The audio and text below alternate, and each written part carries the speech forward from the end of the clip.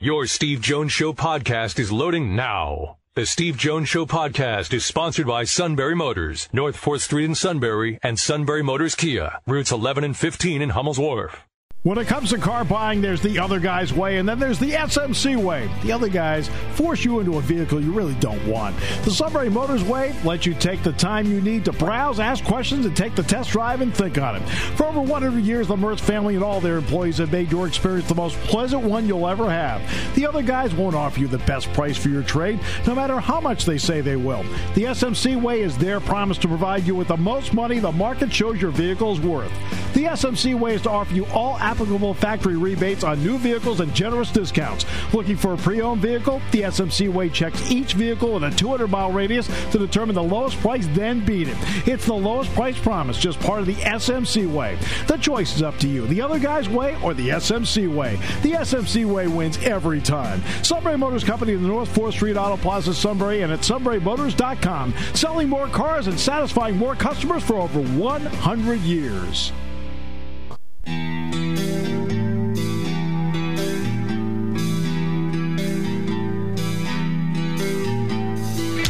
Sports talk where your voice counts. This is the Steve Jones Show on News Radio 1070 WKOK. Now from the Sunbury Motors Studio, here's Steve Jones.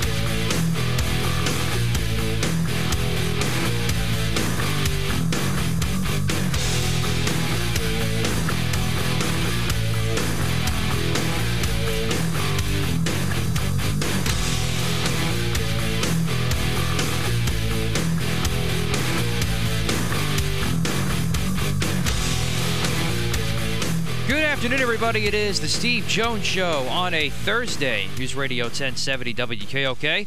Steve Jones coming to you soon from the Sunbury Motors Studio. Sunbury Motors, 4th Street in Sunbury.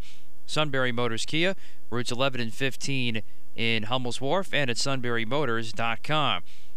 Matt Leon, from KYW in Philadelphia is going to join us a little bit later today with some more, with the latest on the Ivy League announcing yesterday that the fall sports season has been canceled. Some thoughts of maybe trying to move football to the spring. That's not going to happen.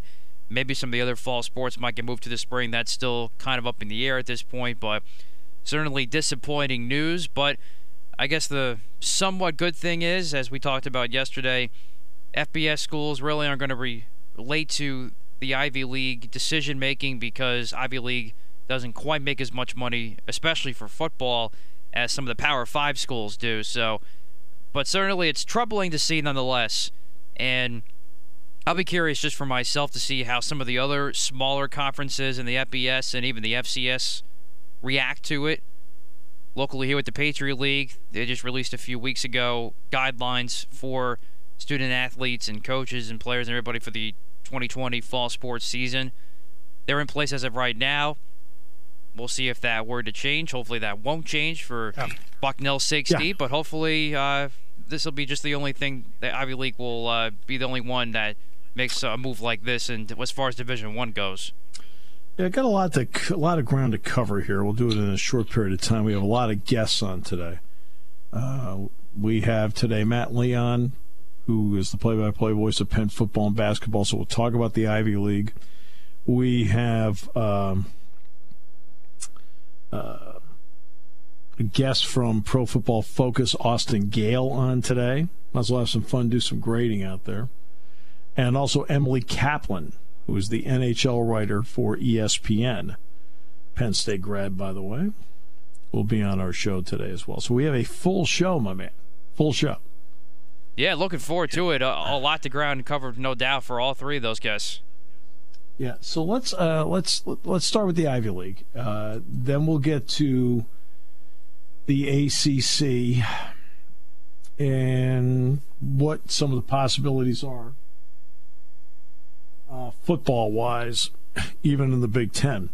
So let's cover that here in the open. Number one, the Ivy League was the one that was the leader that went out there and right away said, hey, that's it. We're not going to play our basketball tournament. And they had a lot of people criticize them for it. Come on. And then suddenly 48 hours later, everybody's following suit. In that incredible 48-hour span that was just surreal. This, again, others may follow suit, but at this hour, I don't see that happening, that they're going to follow suit. It's at this hour. It doesn't mean it's not going to happen. If it's going to happen anywhere, it's going to be with FCS, at least initially. And I believe you said the Patriots going to start September 1st, right, like the ACC? The earliest it'll start is September 4th, which is that September Friday. 4th, which is Friday, yeah. So that's Friday.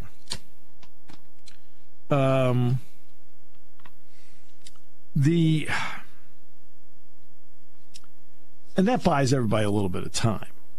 I mean, it does buy some time.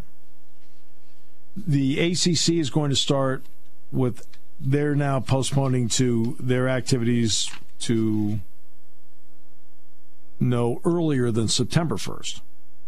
Okay. If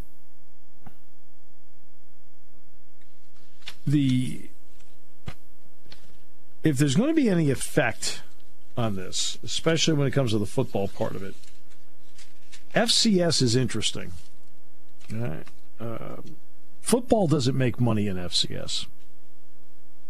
In fact, one of the ironies is that if you get to the playoffs and you see teams advance to the championship game all the time, and North Dakota State, James Madison, Villanova was like that a few years earlier. The further you go, the more money you lose. I think everybody thinks that it's like the NCAA basketball tournament where, hey, we advanced the team, we're getting more money, which in the NCAA men's basketball tournament is true. That's not how the rest of the world operates. The further you go in the NCAA FCS tournament, women's basketball tournament, whatever it may be, the more money you lose. It's the way it is. So that's why I would look at FCS. Men's basketball in FCS makes money. Football does not. It's not that football doesn't bring in revenue. Football does bring in revenue. Football brings in revenue in the Ivy League. It brings in revenue in the Patriot and along the list, in the Big Sky. The problem is the expenses happen to be the bigger number than the revenue generated, so they lose money. Money is not the reason why the Ivy League is doing this. That is not the reason. It's the campus protocols that are already in place. Harvard, for example, that's why I knew they weren't going to go in the fall, the Ivy. When I saw that Harvard was going to have nothing but virtual classes, I thought that was the tip-off that they did not allow fall sports. Penn, for example, though, has not decided what to do, but Harvard has. They're going virtual for the fall. And that's their decision. In listening to Robin Harris from the Ivy League this morning, I really had thought that, okay, let's look at the part of the country. Harvard, just over the Charles River from Boston, hard-hit area. Brown, Providence, hard-hit area. Yale, Connecticut, New Haven, hard-hit area. Princeton, New Jersey, hard-hit area. Penn, Philadelphia, hard-hit area. Columbia, Manhattan, hard-hit area. There's also Dartmouth up in New Hampshire. They've been fine. And Cornell at the southern tip of the Finger Lakes in Ithaca. They've been fine. But 6 out of the 8 have been hard hit, and I thought, well, I probably played a role in it. And according to her, it didn't. Things in the Northeast have actually improved. But that actually did not play a role in the decision. It was actually the campus decisions. Because in the end, these are, quote, student athletes. Well, if they're making decisions on a campus about the students, those decisions also include the student athlete. And that's what went into the Ivy League's decision. Will others follow? We'll see. Initially, if anybody's going to follow, it's going to be somebody that is in the FCS. That's my opinion. Power 5, I think, wants to wait as long as possible to make any decision on the season. Right now, you have Ohio State, which has had to pause its workouts. North Carolina has had to pause its workouts. Kansas State did pause its workouts, but after 14 days, after quarantine, they're back working out again. So to this point, even though it is big news anytime a Power 5 school pauses the workout, anytime that happens, it's big news. Except then when you realize that as of right now, the number that have had to pause is a relatively small number. Some schools have been very fortunate. Indiana has had no positive tests. That's awesome. I don't think Wisconsin has either. Maryland, believe it or not, has not. But you have to take it one step at a time and a day at a time. And yes, Ohio State had to put a pause on. Now, one thing Ohio State is not doing, they are not releasing the numbers of positives, because the positives at Ohio State are not just football. They're men's basketball, women's basketball, volleyball, soccer. So how many positives they have and how spread out it is among their teams, we don't know. We don't know.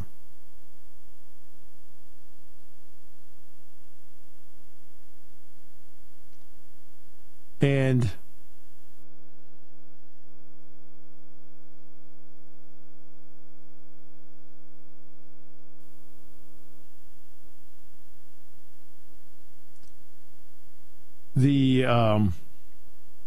now, when you look at how you want to do the season, do you not play any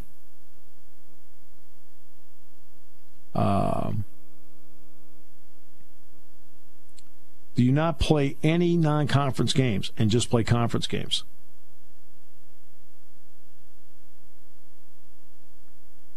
That's a real possibility in the Big Ten, by the way. It's something that's been discussed about just playing conference games in the Big Ten. That cuts down on travel. And remember, Ohio State, for example, is supposed to play at Oregon. I mean, I really thought for a long time that the odds were long about playing that game in the current climate. And so the question is going to be, everybody already has their 9 Big Ten games.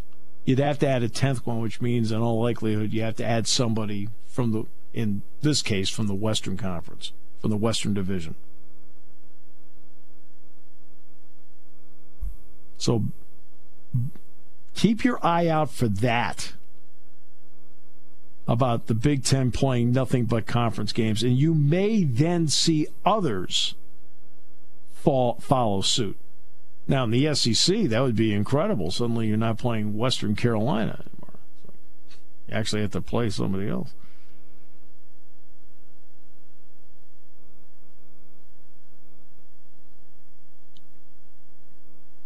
So that is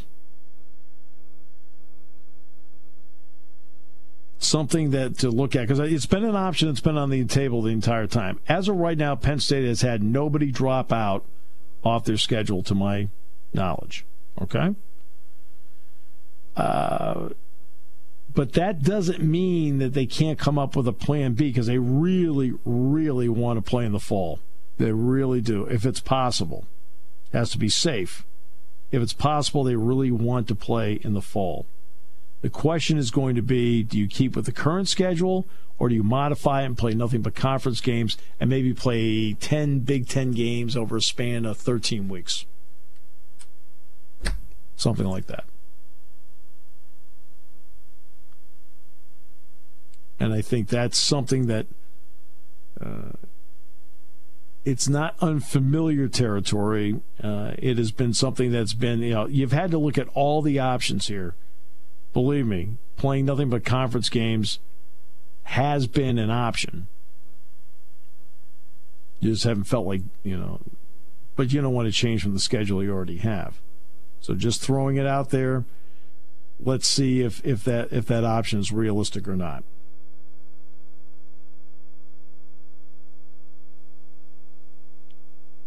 And the Stanford situation, dropping 11 sports. Again, the vast majority are sports, for example. Look, for each sport, there are student athletes that are competing in them and people who have jobs coaching them, working with them. So it's not a throwaway to me in any way, shape, or form. But there are also sports where very few other schools compete in them. Even, look at men's volleyball. 9% is the participation rate. I think field hockey's about the same. Wrestling is 21%. Only 21% of all the schools have wrestling, which means 79% don't. And that percentage is going to keep changing because so far Old Dominion and Stanford have said no. And Stanford's been on the block before, and donors have been able to endow the program and save it. But I don't think that's going to happen this time. Yeah, ESPN just put out this story, Steve. The Big Ten decided today a conference-only season for all fall sports, including football, is the most likely outcome. You mean what we've just been talking about already? Exactly. Informing the audience already? Did so how many minutes ago? Yes. Okay. So that's not really breaking news, is it? No. I mean, on this show. Not on this show. No. I thought it was official, but then as I'm reading, that's why you should read first before you break into programming.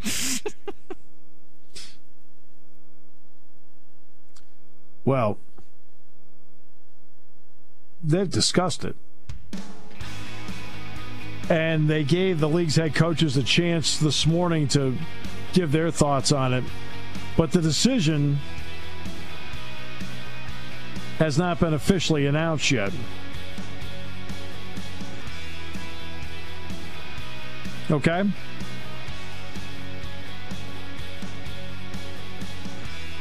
I mean, you've got Penn State, Virginia Tech, Ohio State, Oregon, Michigan, Washington. Wisconsin's supposed to play Notre Dame at Lambeau Field.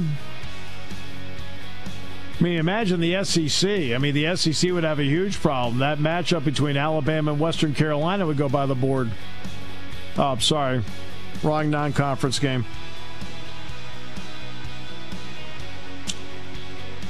No official announcement, but it looks like they're on track to doing what we just talked about for the last 10 minutes. Taking your calls at 800-795-9565. This is The Steve Jones Show on News Radio 1070 WKOK. Now, from the Sunbury Motors Studio, here's Steve Jones. All right, great to have you with us. On the show today, brought to you by Sunbury Motors, 4th Street in Sunbury, Sunbury Motors Kia. Routes 11 and 15 in Hummel's Wharf and online at sunburymotors.com. Ford, Lincoln, Kia, Hyundai. And great pre-owned inventory. And check it out online at sunburymotors.com. And then you work with a great sales staff with a lot of great deals right now. A lot of great deals. And you can get it all at sunburymotors.com and Sunbury Motors, 4th Street in Sunbury. Sunbury Motors Kia, routes 11 and 15 in Hummel's Wharf. Okay, so the key is going to be the Big Ten. They haven't announced it yet, but they talked about it today. And instead of playing non-conference games, they have proposed the possibility of playing just conference games. Some had argued, hey, let's play 9 conference games and 1 non-conference game for 10. But it sounds like more and more like the winning scenario is 10 conference games, no non-conference games. If that were to happen, if that were to be announced, you can then expect other conferences to then step up and make a similar announcement. And they really want to play in the fall.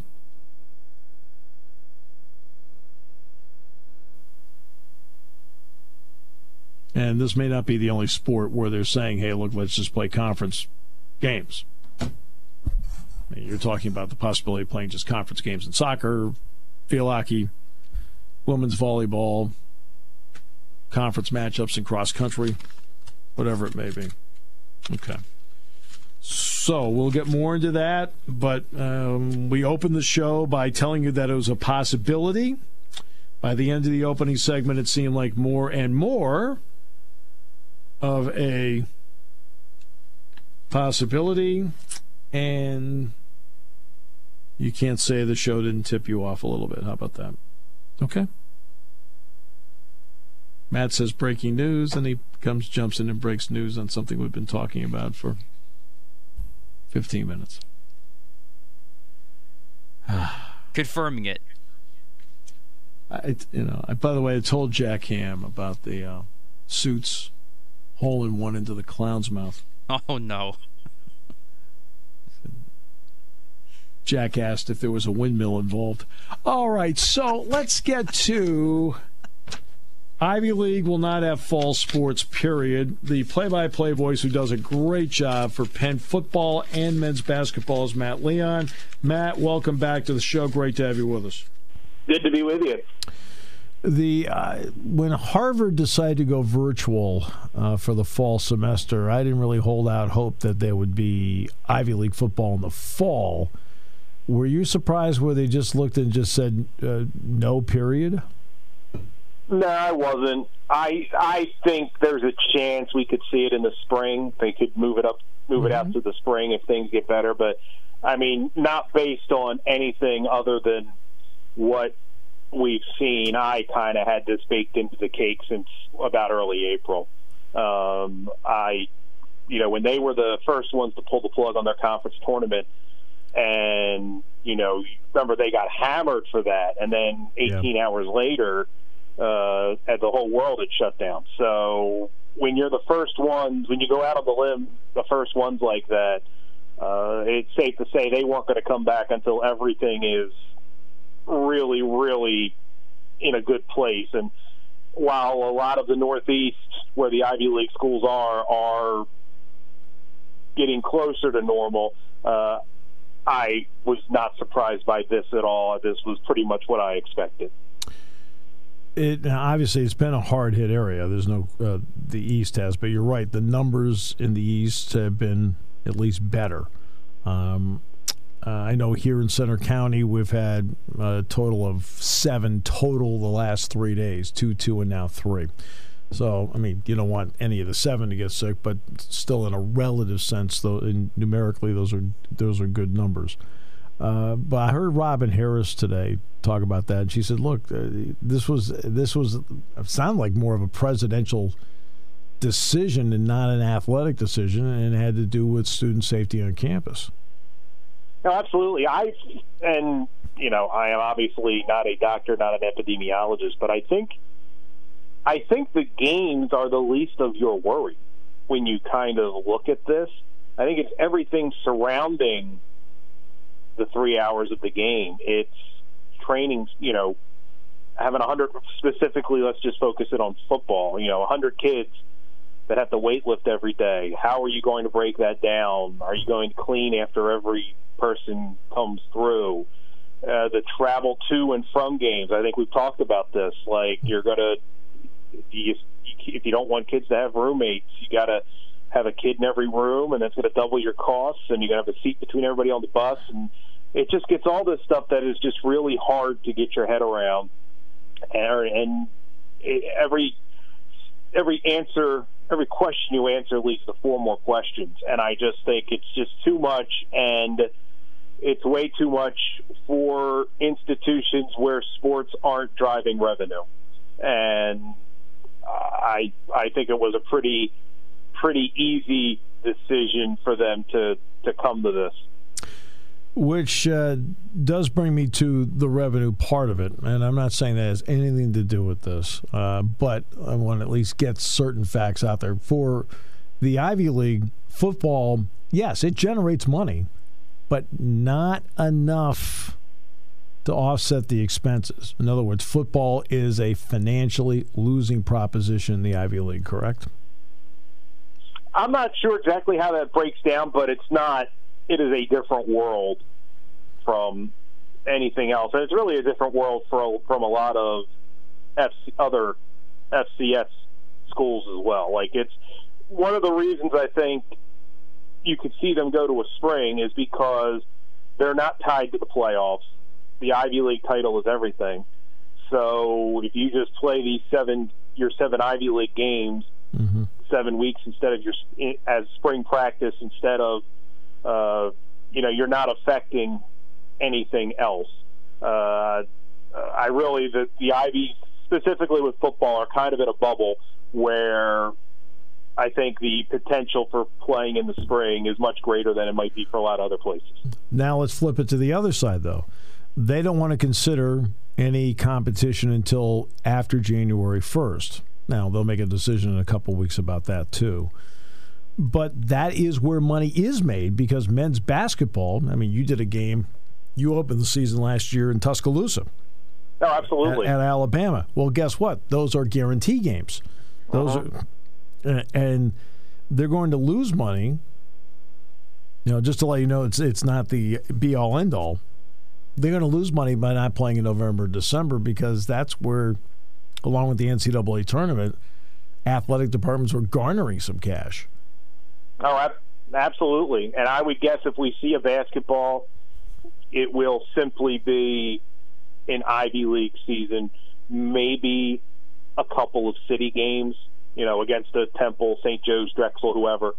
But I would think, because I could see an Ivy season, an Ivy tournament going to the NCAA tournament. That's what, in my head, that's kind of what I see playing out, is they will, because they were going to change the weekend schedules for the Ivy League were kind of going away.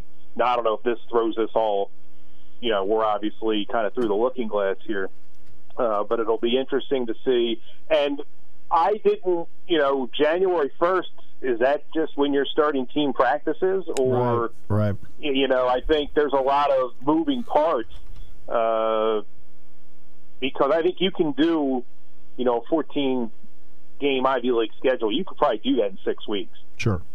You're doing, basically, that's what you've done. It's, 6 weekends, and, Penn maybe plays Princeton on a couple Wednesdays to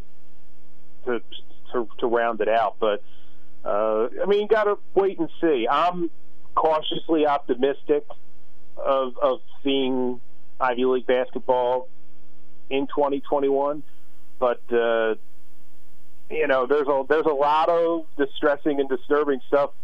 Maybe not in the Northeast, but the rest of this country, what this virus is doing. And while things have settled down in this area significantly, all it takes is a couple people traveling up from Florida and not being cautious, and we are in the middle of the whirlwind once again. So we'll have to take a wait and see. But nothing the last couple days has surprised me, or I should say from yesterday. Right. Pretty much what I expected once you kind of really got your arms around what the landscape was going to look like. Matt, I prefaced my opening question by saying that Harvard decided to go virtual for the fall, and I thought that was a tip-off. Has Penn made decisions yet on how they want to handle the fall semester academically? Not that I've seen. Talking to people, I know they want to try to have something on campus, but it's tough. It's and it's interesting that a lot of the discussions, and overall are talking about kids, students, and Ivy, but I would think your bigger concern is your professors, because a lot of your professors are older, and they're in that group that would be, at the highest risk for, significant health problems from this. So I don't envy anyone who has to make these decisions. that has to try to put these plans together, because it's an incredibly difficult balancing act, and you're trying to build a house on a foundation of quicksand because the variables and the concepts you're dealing with are constantly changing. Yeah. And that's the issue. It goes back to the first week of this. I said, look, you almost have to take this day by day. Yep. And I haven't changed my stance on that because, about a month ago, I think a lot of people were starting to feel pretty good about it. And right now, I think it's a little more sobering. Yeah, no, absolutely. Because I think you see what the last month has shown, I think, that if you're not constantly pushing back on this, it will take things over.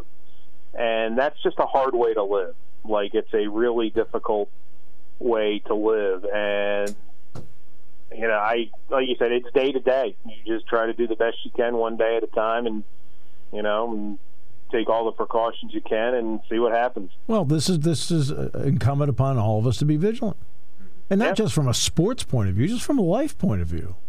Yeah, no, absolutely. And, I mean, you consider, like, all these leagues in the bubble, the NBA, Major League Baseball is not in a bubble, but, they're trying to come back. These are leagues that have money to spend that looks like they can test whatever they want, and you're getting, teams that are, we had 2 teams had to drop out of MLS to, and these are groups that are relatively small groups that are trying to do it in a controlled environment, and it's tough. So when you're just trying to have a normal society, it's really difficult, and it's going to be like this for a while. It's going to be ebb and flow, and you just got to hope we can turn the corner relatively soon. That's what we're all hoping for. And as part of the ebb and flow of this show, we have to go to a break. Thank you, sir. It's always a pleasure. Always good to be with you. You too. Bye-bye. Matt Leon, play-by-play voice, Penn football, basketball. Next half hour, Austin Gale, Pro Football Focus, Emily Kaplan, ESPN. Back with more in a moment, brought to you by Sunbury Motors on News Radio 1070 WKOK. That last voice you heard, by the way, when he got his hole-in-one into the clown's mouth, he timed out the windmill just right. There's something to be said for that. Dick in Milton joins us. Dick, always a pleasure, my friend. I hope you're well. Hey, Steve, I am. Just curious. I kind of saw this coming with the Ivy League, and 2 points. For example, Bucknell was scheduled to play 3 football games against Ivy schools this year. And the other thing that really hurts the schools like the Bucknells is the EIWA, which has like 18 members, though, but a big percentage of them are Ivy League wrestling schools. So now we're looking after January, and I'm not sure we're going to see them even competing then. I'm just thinking about it outside the box. And I think that's a legitimate concern. The Ivy League will not make a decision on what to do about January 1st and beyond, at least for a couple of more weeks.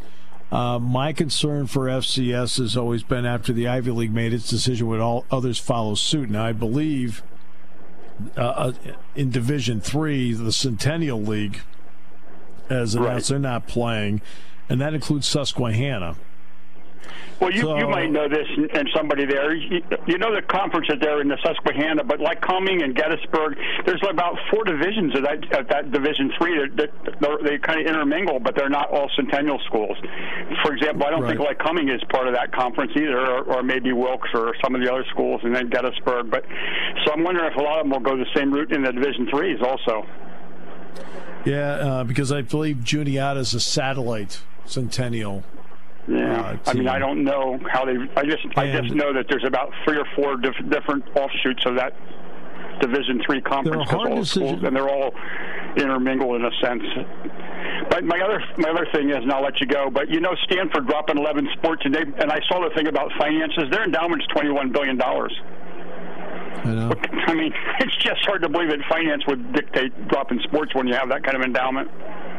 Well, yeah, the endowment goes. Yeah, I know. Yeah, that people have wondered about hard to that. believe. I mean, obviously, they're not revenue producers, and by and large, none of those sports are anywhere. I don't care where you're at, other than maybe some of the Big Ten schools like the volleyball and stuff like that at Penn State or the Wisconsin's and in Minnesota. But a lot of conferences, those are just basically they're almost self-financed by the schools or the alumni in a large part. Yeah, there are only 2 field hockey schools on the West Coast.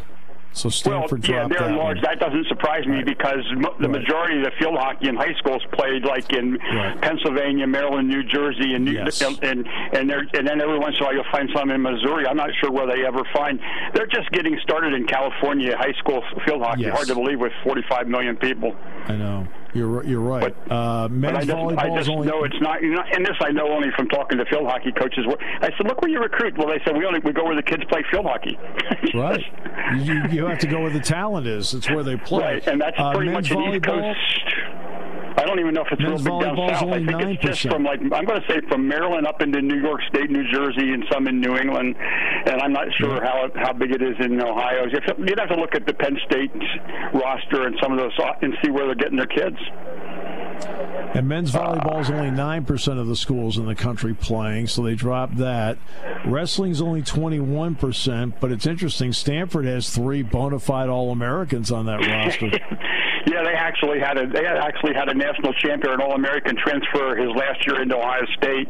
Here wrestled for them for maybe 1 or 2 years. He was really, really good at Stanford because I saw him in nationals. The next year he was wrestling at Ohio State. With that, I'm still not real big about that portal, but that's just the way it works out. So, for example, one of the All-American national champions from Northwestern transferred back to his home state. He's going to wrestle at Rutgers this year.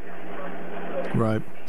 So exactly. it happens. That's a portal thing. I'm just not real wild about it. But there again, I don't know enough about.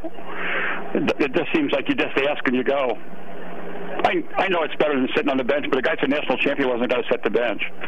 Right. Yeah, I know. So that's my deal. I know.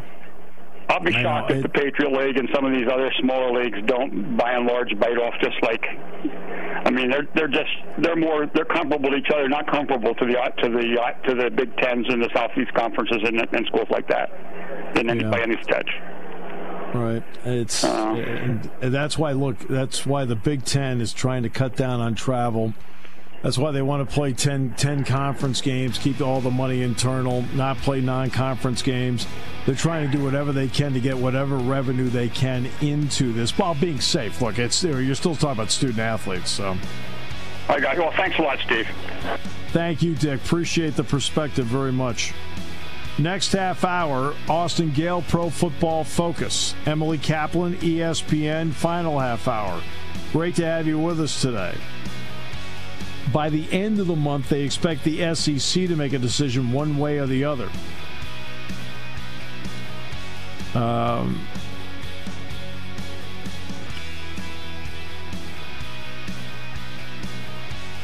They have not. I mean, some have been asking, hey, do we play 9 conference games like we're scheduled and 1 non-conference game, or all 10 will be conference games? It sounds like all 10 conference games would be the winner, which means you have to now add a team in.